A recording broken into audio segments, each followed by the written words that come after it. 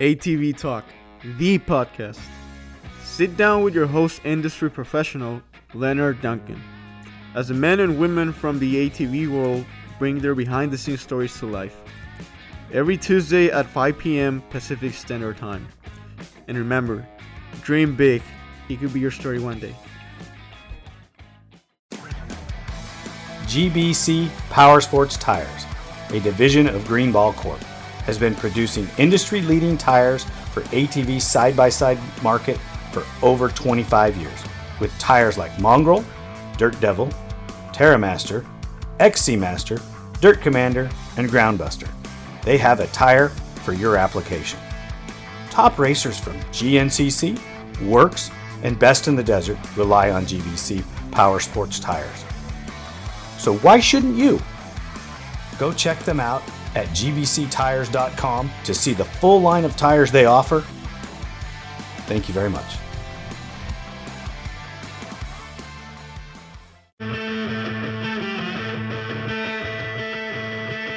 GPR Stabilizer, a leader in steering dampener technology, brings you the new Q5 Sport ATV dampener with better control and handling with an upgraded vane and seal system. Go check it out today, www.gprstabilizers.com, or call 619-661-0101. Don't forget to tell them ATV Talk sent you. Hey everybody, today we have a very special show for you. We have the 7-time champion in Barry Hawk, and he also won a motorcycle title. And we have our 7-time champion in Walker Fowler. And you two gentlemen have history. And thank you so much for coming on ATV Talk. Yeah, glad to be here.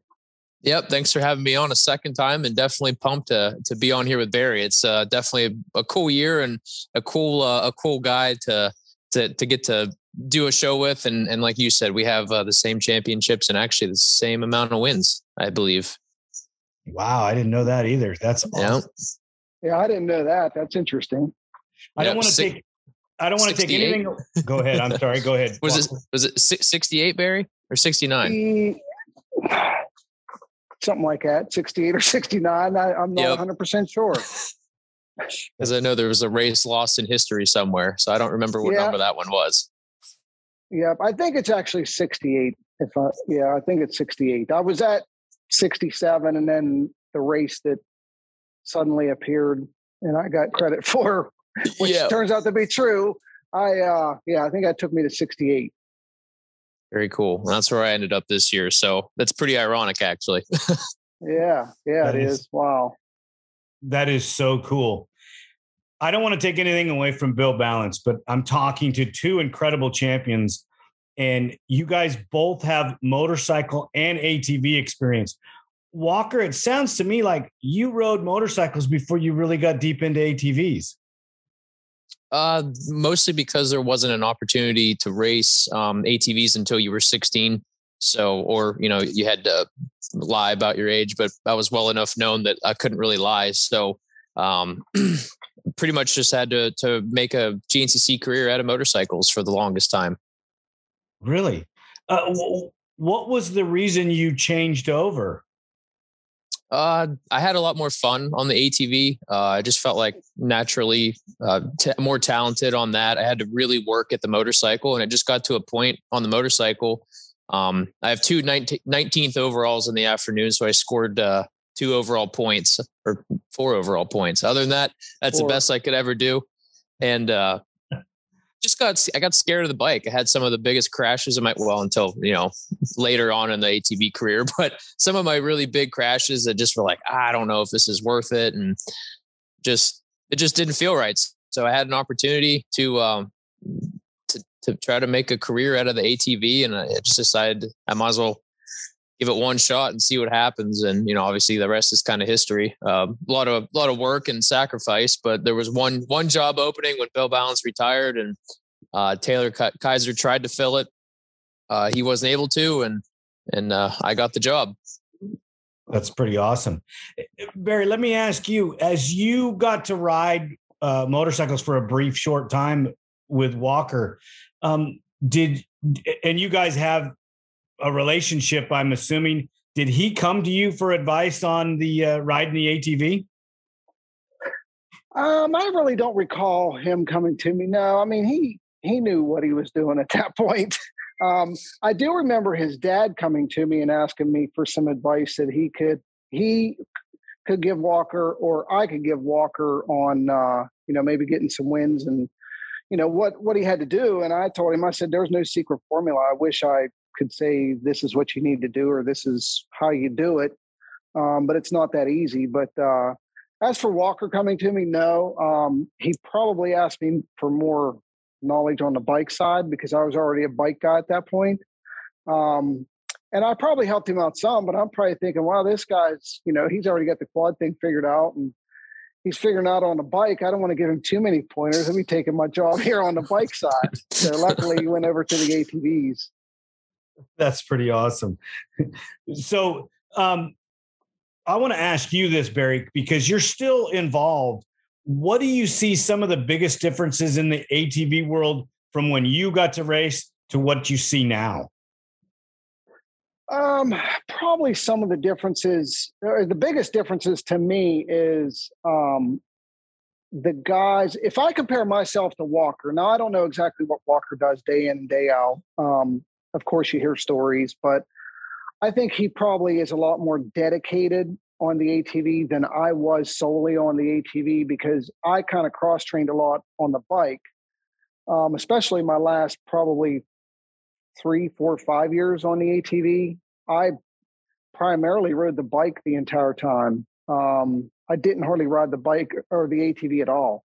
As a matter of fact, my last year racing the ATV, the last year I won the championship in 99, there was 13 GNCCs. I rode it, I think, 15 times I rode my ATV that year. And there was the other 2 times were probably 10 minutes leading up to the season.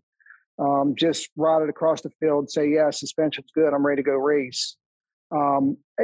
Walker could probably be in good shape today if he rode a dirt bike. If you put him in my shoes, he probably would be in pretty good shape, but I don't see him going out and winning the amount of races and championships today doing what I did back in 1999. Was I in shape? Yes, but it's a different world. The sport has evolved and changed, and just like everything, to the point where, Walker's got to put a lot of time and effort, like a lot of those guys do, to get where he's at, and, it's paid off for him. But, that's the biggest thing. I mean, besides the 4-stroke versus I was racing a 2-stroke Honda 250R, Walker's on the Yamaha 450, and I haven't ridden a 250R. Oh man, it's been 20 years since I've ridden one, but I actually just got rid of my Yamaha ATV early this year, the end of last year.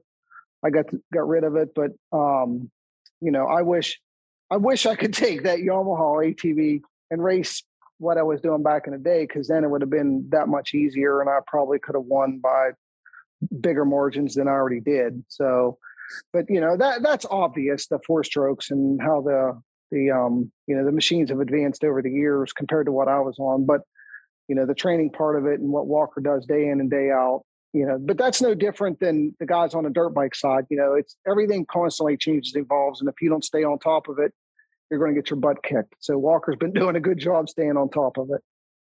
Well, that brings me to a question to you, Walker. Have you ridden a 250R? Have you done anything to do a comparison test from the old to the new? I have never ridden a 250R, and I feel like I'm going to get smited for that. But I do own a Banshee, the 350 Yamaha Banshee. Mine's a 2001, so it's not the J-arm. I've never ridden one of the original Banshees, but obviously then from 92 to 2006, they were all the same. I love it. It is really cool. And I rode it in completely stock trim, and I hated it. It was quiet, and I was like, this isn't what I remember. I remember the 2-into-1 kits, and they sounded like Indy cars, and that's what my dad had. Kim Coonley raced one like that. Curtis Crump raced one like that.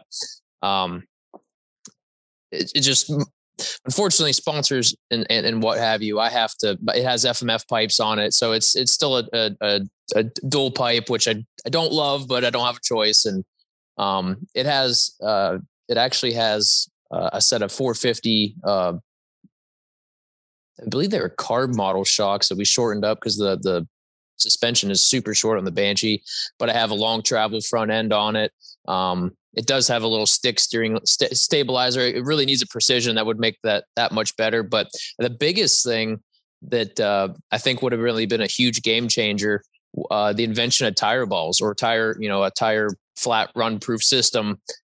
It actually gets traction. Like I know that was everyone's complaint was that the 2-strokes, you just spun the tires like crazy. Well, with the, a run flat system, I prefer the tire balls. You can run really low air pressure. Don't have to worry about a flat and it'll actually hook up and it's awesome. And I think that would have been a huge game changer, back in the 90s or, late 80s. And they're not as powerful and I have to be really easy on the clutch on the 2-stroke. That's my biggest thing is like, I'm really good at kind of riding flowy and keeping momentum up and trying to not use the clutch, but inevitably you have to, and the 2-3 times you got to do that, you build so much clutch heat and then it starts overheating. So I'm going to rig up a way to put like a radiator fan. Kind of like the KTM dirt bikes have little baby 3-inch radiator fans. I'm going to try to put like 1 or 2 of those on there and see if I can't get it to run a little cooler, but I love it. It is very cool. The sound is so unique. Eventually before I'm done, I would like to race a GNCC on it. I was just going to ask that. Yep. I've worked on a couple Banshees in my day. So if you ever want some pointers on that, give me a call because if built right, they generally don't have overheating issues. And there's some clutch things that we could talk about. I don't want to get into too much over it because that's but it's a really cool platform and I would love to see you race that. Yep. So that's the goal. It'll be towards, the end of my career or maybe even when I like formally retire from competitive racing, I might come back and do some one-off races on it or something. But I would love to see if you could get a top 20 on it, score overall points on the 2-stroke at today's tracks. The tracks are so much faster. There's 16 times the amount of riders, maybe not in the pro class. They used to have 30 to 40 riders. And that was even with pro production and Barry, what was the actual, was it just pro, like unlimited or something? 100 years ago, it was just 250A, open A, 4-stroke A. Then it switched to, I don't think it was called XC1 Pro. I think it was just pro class. Yeah. Okay. It was just pro and pro production. Yeah. Yeah. I think that was it. Yep. Okay. So yeah. So you used to get 60 pros, between the two lines, 50, 60 pros. And I remember those days, that was crazy. Like having a number 45 on your quad wasn't really that bad. It wasn't a bad thing. Like you were a pro rider. Now, the B class guys are earning number 45. So that's what's pretty crazy too. You think it has something to do with the overall cost or are less people interested in riding ATVs? I think it definitely is cost. I mean, it's you're never going to get rich and basically you better had started with some money because you probably spent it all when you started racing ATVs. They're just inherently, everything is anymore. Everything is just expensive, but I think it is hard to travel. And to be in the top 10, you pretty much, like Barry was saying, you have to be like fully dedicated. There aren't a whole lot of the guys that have full-time jobs, sort of maybe some of the guys in the back of the class. The only one that I really know of that's a front runner is Jared McClure, has a full-time job, and he's number 3, I believe, this year he finished. And beyond that, everyone somehow makes a living racing or scraps by doing odds and ends. And I think back in the day, everybody had a job, so it kind of could help. There wasn't anyone getting ahead and maybe Barry, riding a little bit more than somebody else or showing up a little less hungover. Those were really big steps to being better back in the day. Now you gotta basically be an Olympian to be competitive.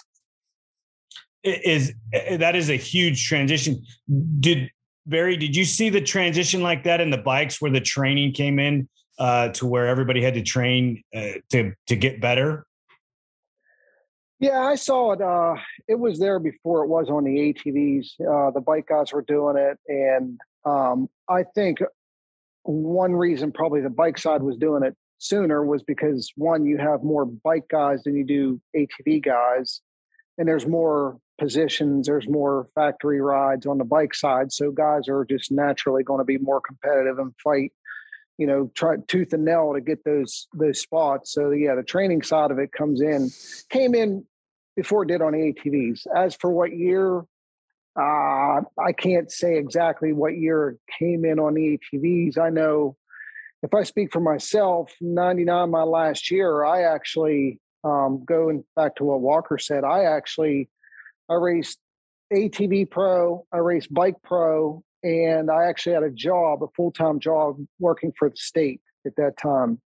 Now, I do get beat up, people saying it's a job for the state, you're not working that hard. I said that's true, but I was still there putting in 40 hours a week. So that was, it wasn't like I could actually go do something, kind of be at my real job at the state and do something with the racing side. That wasn't happening. So, and that was I won a championship on the bike doing that. But Walker, would you want to go work 40 hours a week for the state now and then do what you're doing now? I mean, no, you don't want to do it. I don't want to. If you had to, sure, but I don't want to. Right. And I had to at that point, I had to do that. But for me on the bike side, I think it was 2001. It was 2000 or 2001 is when I quit my job for the state and just dedicated myself to racing, full time on the bikes.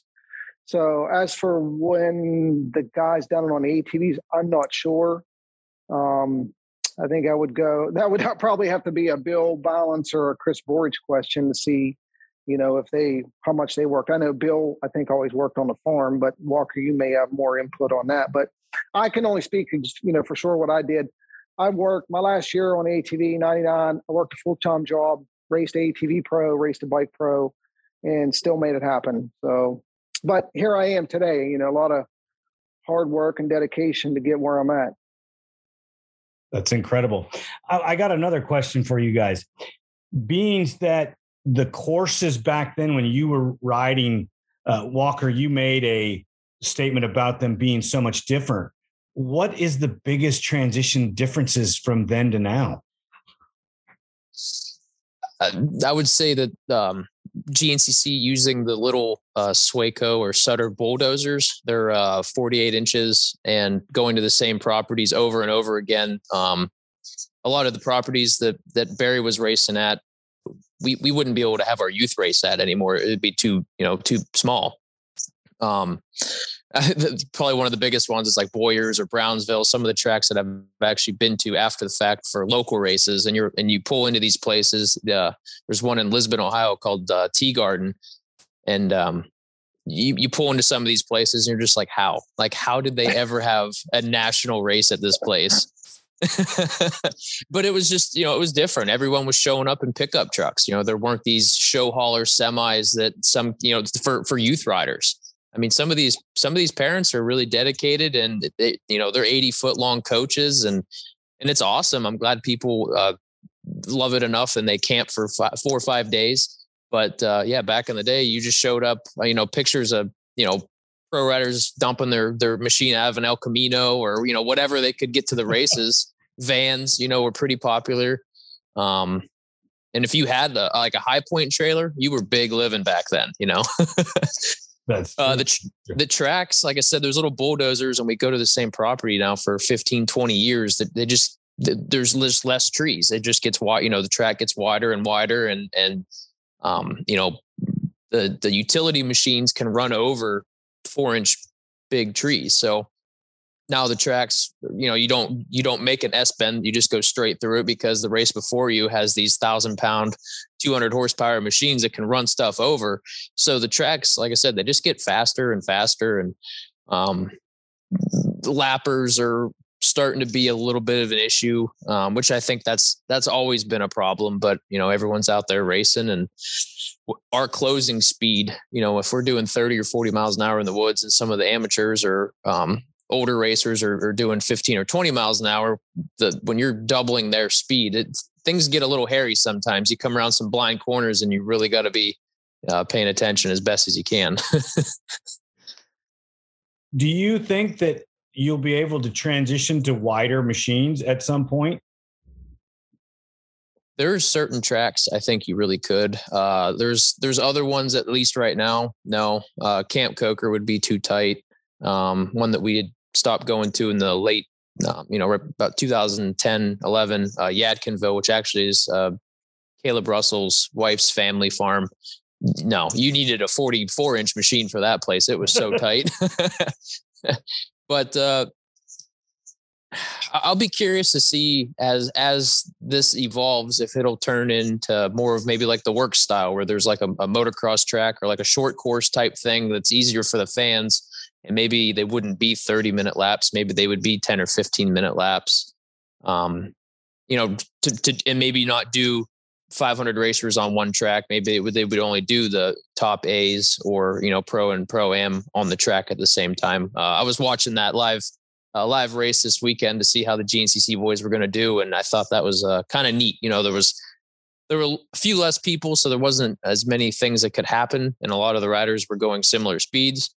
And then obviously doing 10-minute laps, it's better for TV and spectating. So I'd be curious to see where this does evolve for sure. Barry, did you ever get a chance to come and race on the West Coast at all? No, I didn't do anything out there. I've ridden out there quite a few times, but the only race I have ever done out there is I went to Hollister and raced a national hare scramble on the dirt bike, but I made half a lap and it blew up. So my West Coast career was one and done. Wow, that's horrible. There was a rumor that you were going to come out, Walker, and race this round at the World Off-Road Championship Series. What happened? I just had a crash at Ironman and just still kind of on the mend from that. Nothing crazy, but probably mid-December, I'll be back to riding and training regular. I'm still exercising and walking around just fine, but just I'm pretty good at the end of the year. Either having a concussion or getting hurt the last 2-3 years. So I'm hoping maybe next year I can be healthy so I can actually enjoy a couple of the other one-off races when the season's over. So yeah, I have moto arms. I have shocks built for it. So I'm excited to come out next year, assuming everything goes well. Well, that would be great to have you. The East Coast boys did really well. Third, fourth, and I don't know where Johnny finished, but he was in the top 10, and it was good. I was super impressed with Josh Merritt. Yeah, absolutely. You could tell he was riding a little timid in the beginning, and then he just got used to. I think he was on his motocross bike too, or the BNR sponsored motocross bike. So it's something that he doesn't usually ride, and it's a little bit different engine package, and just looking at the track, that is nothing like we ride. Our closest thing, like Hunter was saying, is Florida. And I know Barry can, say that the East Coast sand and scrub and stuff is totally different than out West. It's just, there's still trees. There's still maybe some rocks and stuff in there, or in Florida, it might just be bottomless, but it's not fifth gear wide open like you guys do. That's very, very true. I got a opportunity to meet Mark, your mechanic. Oh, awesome. Cool. Oh, he's a spectacular guy. I got brief conversations, being that I am more of a mechanic than ever will be a rider. It was an honor to talk to a guy at his level that is doing such a great job for you. And actually Hunter as well. Yep. And Johnny Gallagher. Well, yeah. And he had a different perspective on the first thing out of his mouth. He goes, "Hey, where are the trees?" Burned up from the sun a couple million years ago. Well, I just told him we have more rocks. It's okay. We'll make up for it with rocks. Yeah. But those guys, we got to do a press conference on Saturday night, and we got to sit down with them and talk to them about the differences and some of the things they got to see in practice, because they got to practice right before we talked to them at the press conference. So they were fresh off the track. The biggest thing that Hunter said was, I need a wider bike. Yeah, I can imagine when you get to getting crossed up in those whoops, the extra stability and having a little bit more suspension travel. I know on the East Coast, we just don't need the shocks to be that long. And I've actually been going a little bit shorter every year. Just for what we do, I can kind of like almost bunny hop the bike a little bit more. Like I want it to leave the ground. Those guys out there, they want to be glued to it and they're trying to go fast. I'm kind of just skipping around stuff. Wow. Barry, I want to know, I know that you're a motorcycle guy now and you work with Gas and you're running the team for those guys. Do you have any of the guys now wanting to transition to both classes, ATV, motorcycle? No, I don't. Typically the bike guys, they're so focused on two wheels. They don't want anything to do with the four wheels. All the four-wheel guys, I think, Walker, I don't know if you have a dirt bike now, but typically most of the ATV guys have dirt bikes and ride them, but the bike guys don't really do that too much. I do know a few years ago when Ryan Sipes was on my team and Craig DeLong, I had those guys jump on the team's ATVs and do some riding. And Sipes actually, he impressed me. He was very good. I could tell he had some time on an ATV. That wasn't his first time on it. He done very well. Craig DeLong, on the other hand, was a fish out of water. I mean, top 10 bike guys, one of the fastest bike guys in GNCC. I mean, year after year, he's top 10 guy, but you put him on an ATV and it was comical. It honestly was, I could not stop laughing at him. Like he was scared. It was just, I don't know what he thought it was going to do. Like it was honestly, it was comical. But typically you can put the ATV guys on a dirt bike and, they can hold their own simply because they have time on it. But yeah, the bike guys don't do it so much. I wish I could get more of them on it just for my own enjoyment, but it doesn't happen. It doesn't happen very often. It's funny. That is hilarious. Because we have a guy that's transitioned. He runs pro motorcycle and pro ATV. His name's Travis Damon. And he ended up 4th in the pro bikes and 3rd in the ATV this year. Wow. Yeah. Well, yeah, that's awesome. Well, if you look at his transition from when he started riding the ATV and his bike finishes, he basically told me, he says, the ATV makes me stronger. Oh, I can ride my motorcycle better. Yeah. I mean, I pretty much, I jumped on the bike to help me on the ATV is why I started doing it. I mean, Steve Holbert, back whenever I was younger, Steve Holbert, Bob Sloan was racing a dirt bike, and they were doing it simply to help them on the ATV. And I started doing the same thing. And it absolutely, the bike can help the ATV and the ATV can help the bike. It's different riding styles, but the bottom line is you got to read the trail. You got to read what's going on. You have to be, you got to be taking a lot going in mentally, whether you're on the bike or on the ATV to go fast. Can you get on either one and ride it? Yeah, but to go fast and to be at a top level, there's a lot going on, and there's a lot going on different ways, whether it's bike or ATV. And Josh, I'm sure, could, attest to that, the same as Walker. I don't know the last time you went really fast on a dirt bike, Walker, but there's a lot going on. But on the bike, you have a lot more legs. Putting your feet down, do you put it down here? Don't you put it down here? There's ruts, logs, whatever. On ATV, you keep them on the pegs most of the time. But, the ATV to me is more upper body and the bike is more legs. But there's still a lot going on either way. No matter which one you're on, it's, they can help each other. You obviously never seen me ride before. No, but I would like to see it. By the way, by your comment, I would like to see it. Yeah, I want to see it too. Yeah. Yeah, dude, I'm using everything to hold on just because like I said, I can turn a wrench way better than I can ride. Nothing wrong with that. No, you just have to figure it out early that, maybe riding them is not my forte and I should, pick a different path. Yeah. Barry, I'm going to direct this at you and then I'm going to ask you the same question, Walker.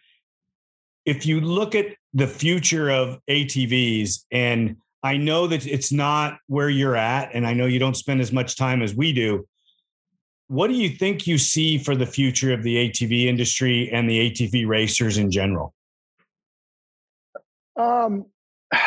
I've said this for quite a few years. I think, first off, I love ATVs. It's still, my thing is I always will love ATVs. I think for the future, and I think the ATV Moto Series is doing it where you have the stock class. And there's some of that in GNCC, but, it's pretty tough to buy an ATV off the showroom floor and go race it. Whether it's at a local race or a GNCC or moto, it's pretty, you have to do a lot of work off the showroom floor to go race a thing. Compared to a bike, on the other hand, you can get a dirt bike. It doesn't matter what brand it is, and you can take it to the track and it's not that far off. So I think that's the biggest dilemma in the ATV world right now is, going and buying something off the showroom floor and going racing it. You're kind of handicapped on the ATV side somewhat. Can you do it? Yes. Can you do it competitively? Yes, but it's an uphill battle. I think that's the biggest, toughest thing facing the ATVs, and it's been the same thing for years, But it is good to see that there are some stock classes out there, and I don't want it to ever go away because I love it. I would. Something Walker said earlier, he loves ATVs, loves riding them.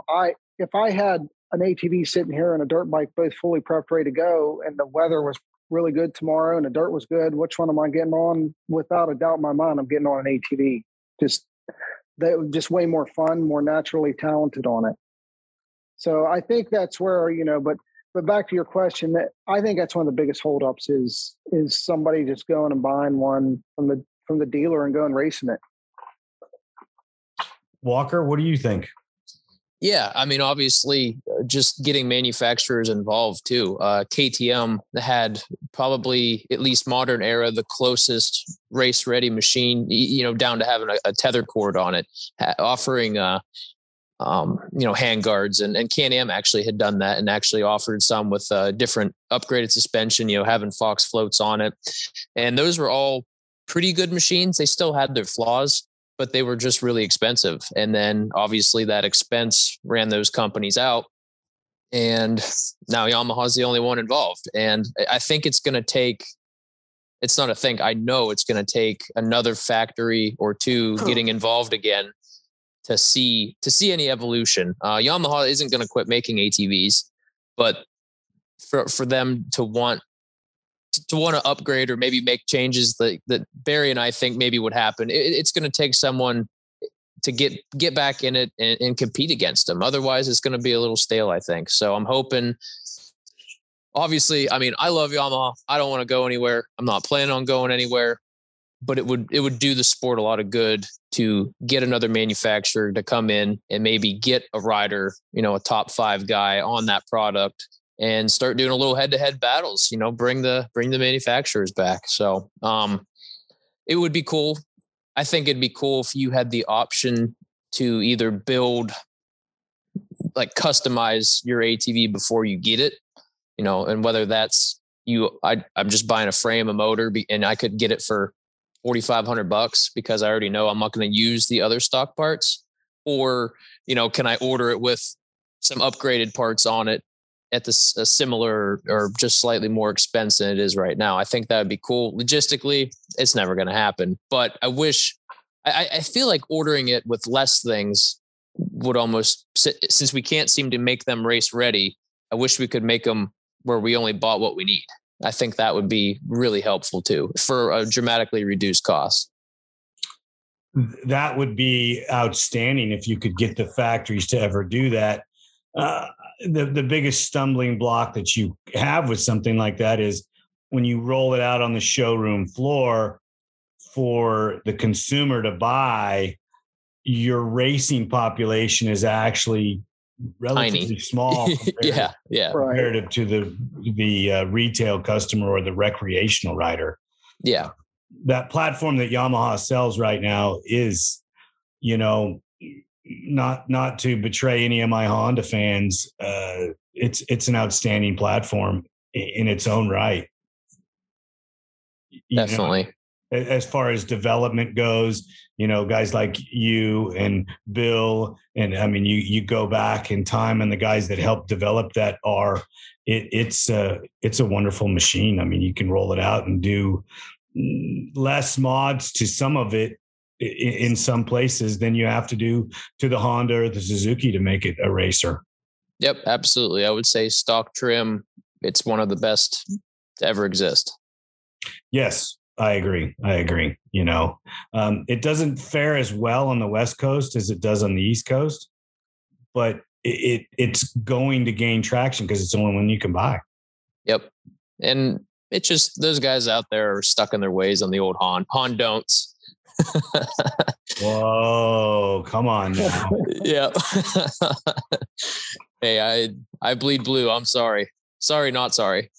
Oh, don't be. It's okay. I mean, I understand why you bleed blue because it's been a great platform for you, and there's no reason for you to even consider something else because it's just, dude, it's making your legendary or your legacy grow because of that platform.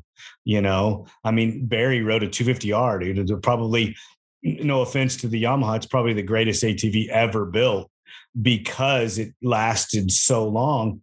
And if you look at the following it still has, it's incredible. Yeah. I think it's incredible that it was as popular as it was. And it was only made 4 years. 4 years. Yeah. I think that part is what's insane is like how, like, did they made that many of them? Or, well, you guys you were running just the engines of just about, right? Because you were running full custom chassis and everything. Yeah.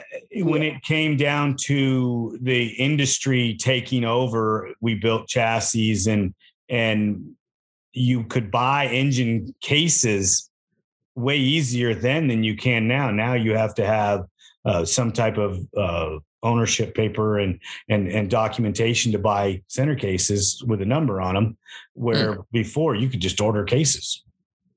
Interesting. Wow. Yeah, I didn't know that. Yeah. When you go buy, well, you deal with a lot with the factory, so it doesn't matter. You need a case, they send you a case. But as a retail customer buying it, you have to have some documentation. Wow. That's a pain in the butt. Yeah. Well, I don't know what it is for the frames, but most of your frames, when you buy a frame from the factory, has no numbers on it. I know the Yamahas do not, other than, the original one that's on your machine has a number. If you order a secondary frame, it has no numbers on it. And this is where your 250R builds, there's so many of the aftermarkets, and that you were able to build an engine and piece engines together, which that's where your numbers, I don't think they doubled, but there's a lot of them that were not sold right through Honda. They were sold through the parts department. That's crazy. Yeah. Now, Barry, one thing that was on my mind just now when Leonard was talking about mechanics, did you have a full-time mechanic for the ATV in the 90s, or were you doing that yourself? No, I did. Well, my first few years, it was just myself and my dad in our little garage.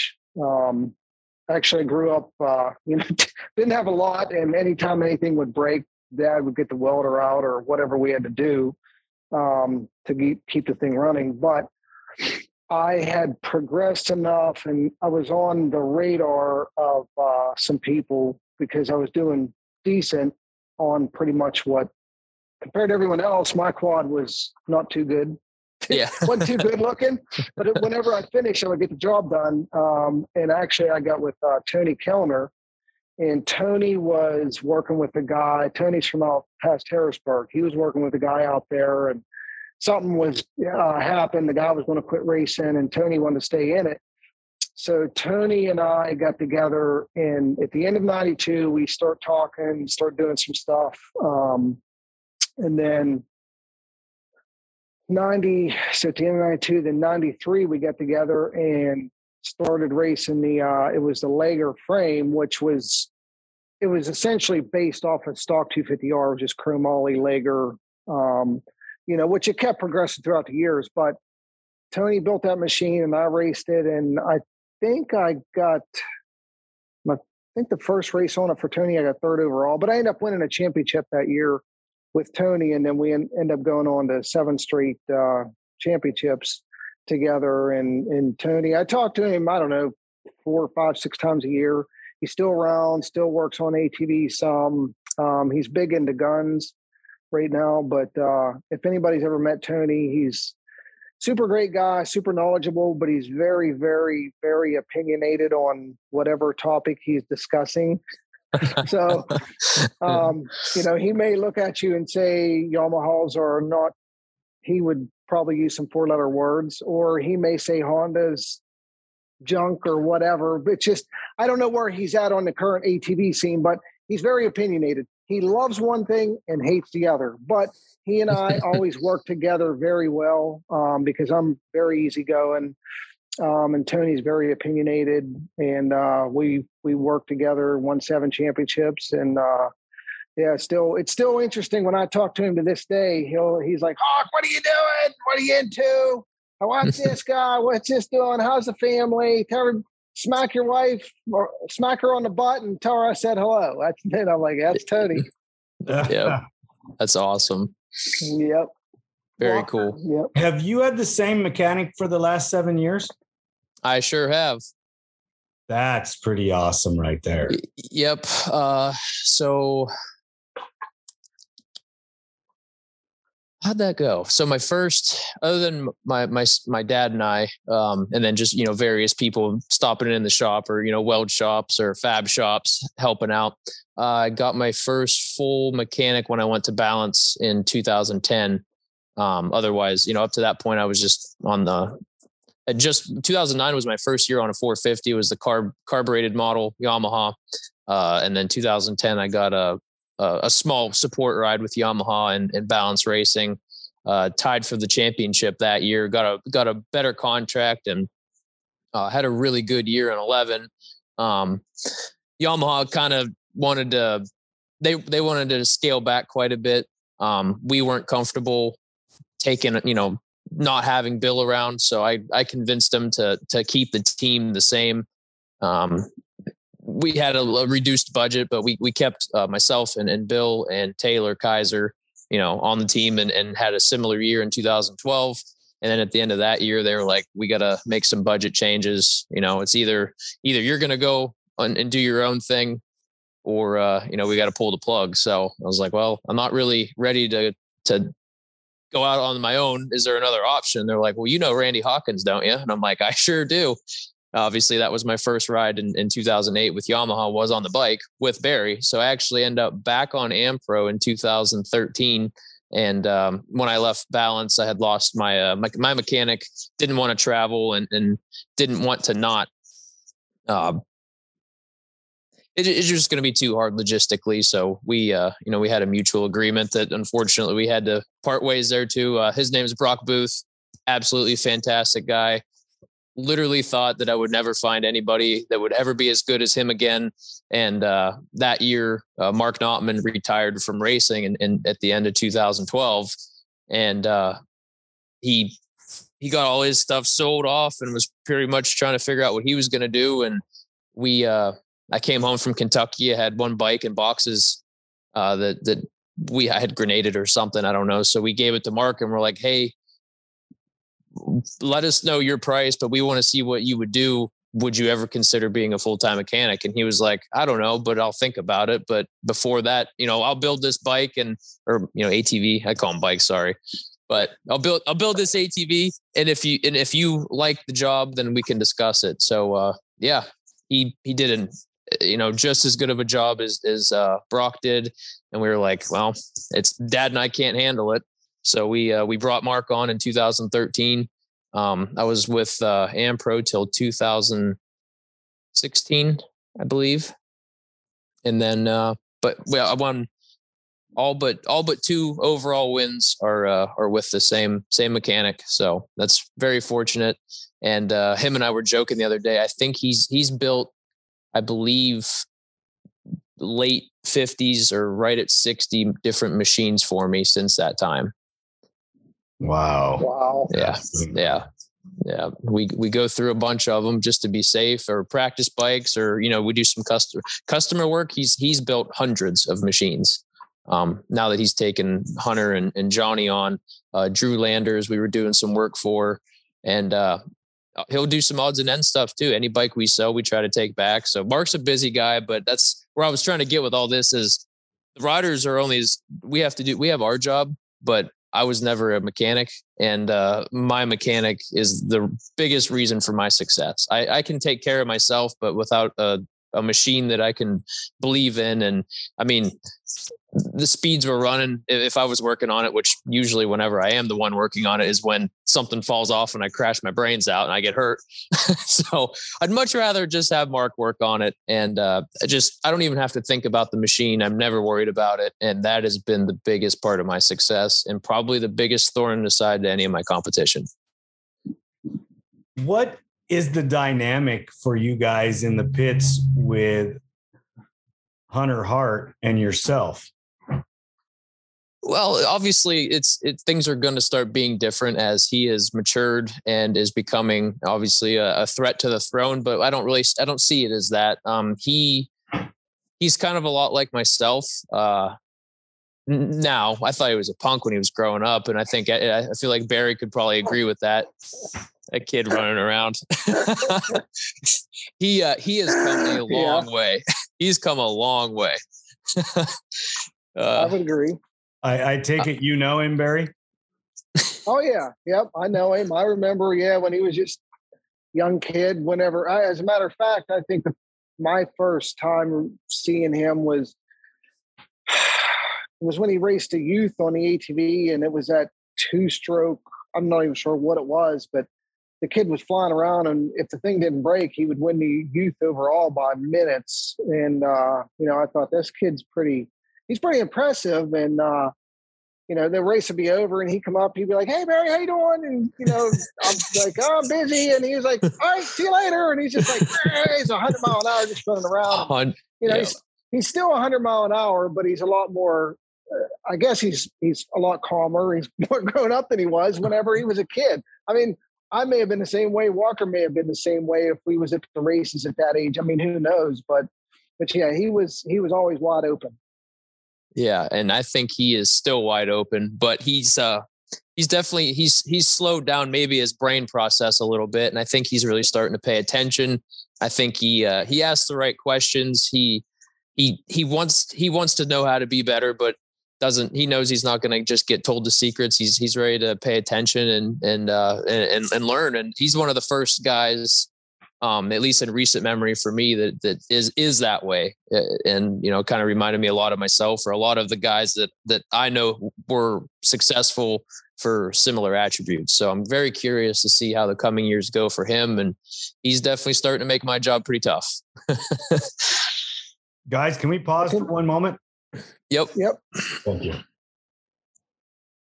And we're back. Sorry about that, gentlemen, and thanks for letting us pause. We missed out on a great conversation Walker and Barry were having about electric motorcycles, and that is probably the future to a lot of sports is going to go electric. I just don't know. Do you think they'll ever be able to make an electric quad?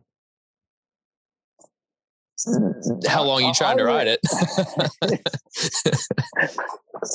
I think it definitely will. I mean, how much it's going to be heavy, but like you walked in later in our conversation, the bike that I rode, was extremely heavy on the stand, but riding it didn't feel that heavy. But you have heavy batteries that are going to, need charged. But, if you flip stuff around, and we were riding electric dirt bikes and electric ATVs up to this point, and you brought a gas engine in, then everybody was like, they're noisy, they're loud, they're hot, the engine's hot, whatever.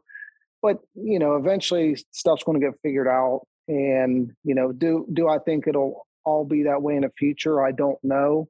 I think it's going to be an uphill battle for sure. But, only thing I can say is the bike that I rode, I was very, very, very impressed with it, is what I'll say. It blew me away, honestly, of how it responded and handled, and how much fun I was having on it. Wow, that's incredible. Walker, you get a chance to deal with some of the factory stuff. Do you hear any rumblings of any differences coming out of Yamaha? No, I haven't heard anything crazy. And honestly, if I did, I wouldn't really be allowed to say. But I'm not hearing anything different one way or the other, which isn't a bad thing. Is that a good thing? No. Is that a bad thing? No. I know that the little dealings that I've got to work with some of the factories, they are sticklers for keeping your mouth shut. Oh yeah, definitely. The only thing, and we've, and even Donnie Luce manages the ATV and I think he still does the side-by-side racing side of it.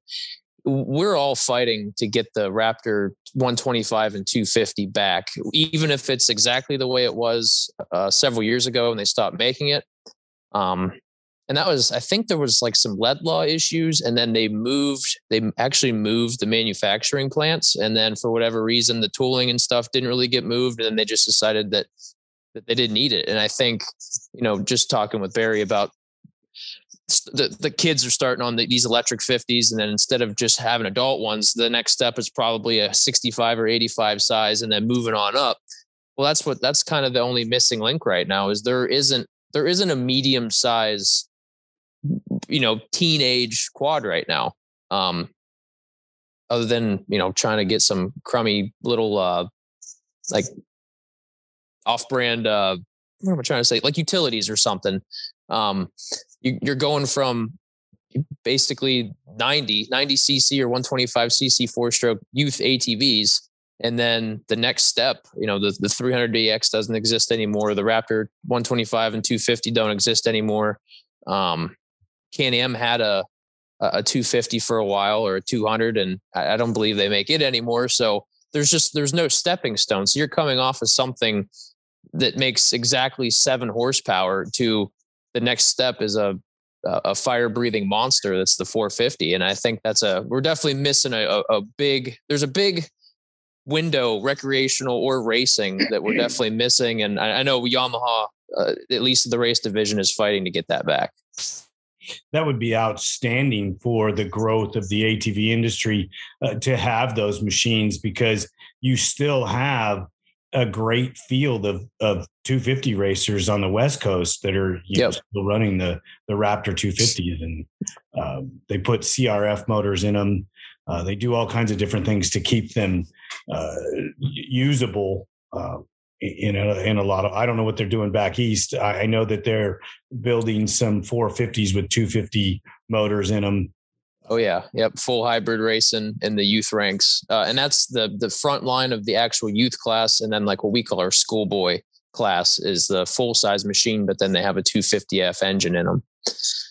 That's very popular, very expensive. And I think that's another reason maybe that ATVs don't have as good of numbers as we should, is we are missing that stepping stone, and we're definitely missing it affordably. These parents are forced basically to build these $30,000 hybrid 4-wheelers for their kids because there isn't anything offered in between. And then I feel like that's probably when a lot of people go, you know what, we should just race dirt bikes. and we were losing them right at a pivotal point where we could either make them be ATV racers for a long time or motorcycle racers. And it's definitely a bummer, but you know what? We still have the 450. I'm still happy that they make that, and it's better than nothing. That's true. Now I want to throw this out there. I've had this conversation with a couple other people, and I'm going to use this company because they have 3 brands. KTM comes out with another ATV.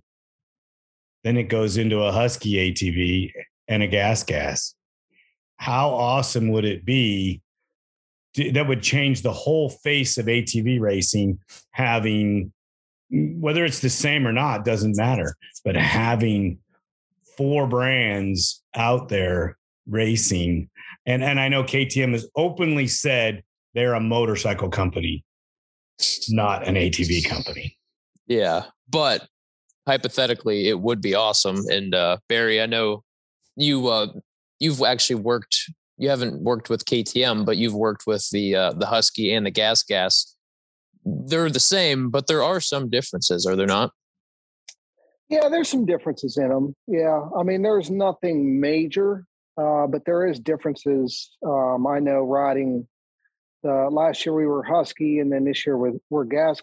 And some people say, well, it's a white KTM or a red KTM, but I can tell you, I've ridden all the guys' bikes. I've ridden pretty much every. Well, let me think here. I haven't ridden Ben Kelly's bike, but pretty much everybody else, KTM, Husky, gas. I've ridden their bikes over the years, and what's interesting is they all feel a little bit different, and that's not going from the rider, how a rider makes it feels, bars, levers, suspension. Yeah, that's all different. I mean, the actual Husky, KTM, gas. They all have a different power delivery. They all feel a little bit different. It's not left field and right field different, but it is different. Yeah. Which, if they would ever bring ATVs out, there's subtle differences. We'd have 3 different ones. That'd be awesome. Come on, Leonard, make it happen. Make it happen, Leonard. you have pull. Yeah, the 0. And no offense, Barry. I'm really not an Orange fan at all. I wasn't a fan of their ATV, and some behind the scenes things happened that really turned me off to them. And I regret that. I actually, I don't even know who the gentleman was I got to speak to this weekend at the Works race, but I don't know if you know who Brandy Richards is. Mm-hmm. Yep. Yeah. That lady is phenomenal human being, and she's lightning fast on a motorcycle. Yep. And I just happened to be walking up to the podium, and this young gentleman who was with KTM was there. And I just said, hey, I'm just a fan, and why isn't she under the tent? And he goes, I have the same question. I don't know why we don't have her under the tent. And him and I had a little short conversation about it. And I said, you can take a man like myself, or an individual like myself, who's just a huge fan of racing, and you might gain a KTM fan if you did that, because I think that this person deserves more than she's getting, because she's ISDE gold. She won the Women's Pro, and then she just won the Pro-Am title in Works, racing against the men. And that deserves something. Yeah. Tough industry. Yeah, I can't. Yeah, it's tough. I can't speak for them as to why. I probably have some educated guesses why she's not there. But I do know that even though we're under the KTM umbrella, each KTM, Husky, gas, the factory teams in GNCC, they all have a little bit different approach. There's a little bit different theories of, who's under the tent and why they're under the tent and how much support people get. I know, speaking for myself, my team, gas is labeled the fun brand, and we have under my tent There's my 2 factory guys, and then we have some A-Riders, Cole Lane Whitmer, Alex Patterson, Sean Remington in the senior A class. And then even if I back up last year, Lane Whitmer rode when we was Husky last year. Lane was on the youth bikes, and he rode YXC1 on the youth bike. And all those people were under our tent. So we have a lot more going on under our tent compared to Husky and KTM, but that's the way, we're the family, the fun brand, we're good with having everybody under there. It's a big, happy family. I don't know that KTM looks at it that way, but maybe it'll change. Who knows? But I do know I've not spoken to Brandy Richards. I did see her race at one of the full gases this year, the one in Beckley, West Virginia. And she was flying. She was kicking butt. So she, if she's under that tent in the near future, it wouldn't surprise me. Yeah, I hope she gets it, because I really enjoy talking with her, and I got to see her ride for the first time this weekend and was highly impressed. Yep, I was as well. Yeah, I mean, that young lady just puts it down, and if you've been in the sport as long as we have, you can see differences in the way that men and women ride. When you watch Brandy, there's not that difference isn't there. Right. Yeah. Typically, like you're saying, you can look across, we're around the sport all the time. You can look out and see like, oh, this guy's fairly new, or that's a girl, or that girl's fairly new, or you can pick stuff out. Brandy, you really can't tell. I can't tell looking out across the field that it's a female. I can walk her. You've been around the races forever, like watching Becca Sheets. I mean, I can tell that that's Becca, maybe because I've seen her race more than I've seen Brandy race, but I could look across the field and say that's Becca Sheets. Even like Rachel Archer. Now I'm speaking of specifically GNCC stuff. But I don't know how many Brandy has raced GNCC. I don't know how many rounds, if any, that she's competed in. But regardless, yeah, she's very fast, very talented individual. That's for sure. Exactly. It's extremely talented. Walker, do you have anything changing in your program heading into next year? Subtle differences, nothing too crazy. We've always tried to build our program around not changing. If you're successful and you're winning, to make really dramatic changes could be really costly. This year, we tried a huge transition for me. I had ran the Fox Air Shocks forever, ever since I got on. After I left Balance, I was in charge of my own sponsors, and we got hooked up with Fox at that point, and I ran them all the way up until the end of last year. Started running a custom spring shock. It uses some Fox parts, but it's a custom shock made by a company just 6 miles down the road in North Lime, Ohio, BNR Racing. So I've been running their custom springers. I actually did end up running 3 races before our summer break on the spring shocks. I was just having a little bit of funk, and I didn't know what it was.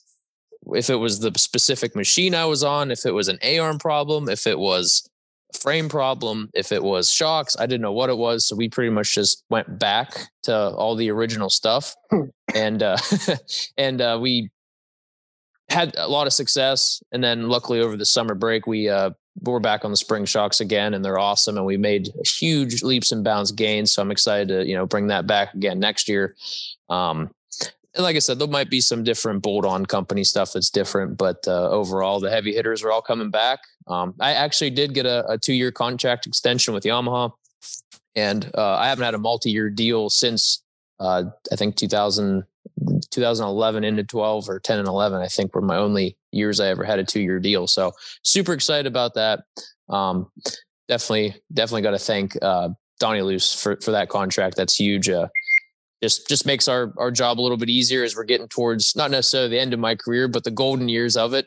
And it's just nice to have people that, see that hard work and are rewarding you for that and maybe make our life a little bit easier. I know when you have a multi-year contract, you can get parts ordered a little earlier and you can get the bikes a little sooner, and it just makes everything go a little quicker. And in this day and age, right now, if it would only be 3 months late, it would be fast. The industry's been so tough lately with, it was COVID, now the shipping stuff, and just, we're just trying to, maybe a few of the companies that we're switching or might switch, or maybe some more United States based mom and pop shop type stuff. That way we can, keep the ball rolling here in America. That's awesome. Gentlemen, I want to thank you so much for coming on ATV Talk. I know how busy both of you are, and getting this scheduled was a little bit of a fear for me because Walker had something come up, and fortunately it worked out for us. So Walker, thank you so much for coming, and congratulations on number 7. And Barry, I know it's always my honor to talk with you, being that you're a 7-time champion, and being a fan of racing. I've always looked up to you as a rider, and I appreciate your effort in helping ATV Talk grow. Well, gentlemen, thank you again for coming on ATV Talk. It's always an honor and a pleasure to speak with you both. And I'll be in touch with both of you again. Thank you so much. All right, man. Thank you. Have a great night. The team here at ATV Talk would love your feedback. Please email us at hello@atvtalkpodcast.com. Brought to you by Take-Two Custom Tees. Screen printing experience that is dedicated to quality and customer service every time.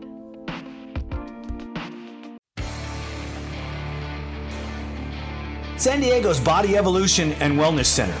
With over 17 years experience, Dr. Heidi looking out after all your chiropractic needs, and Coach PJ looking out after all your fitness needs.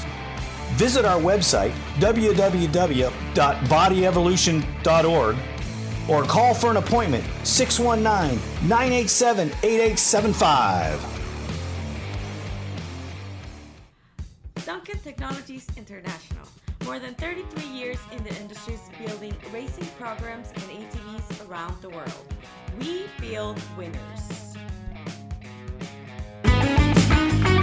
Thank you for listening. We hope you enjoyed the episode. If you did, don't forget to rate us on all the available platforms and share us with your loved ones. Follow us on Instagram and Facebook for more ATV Talk news. See you next time.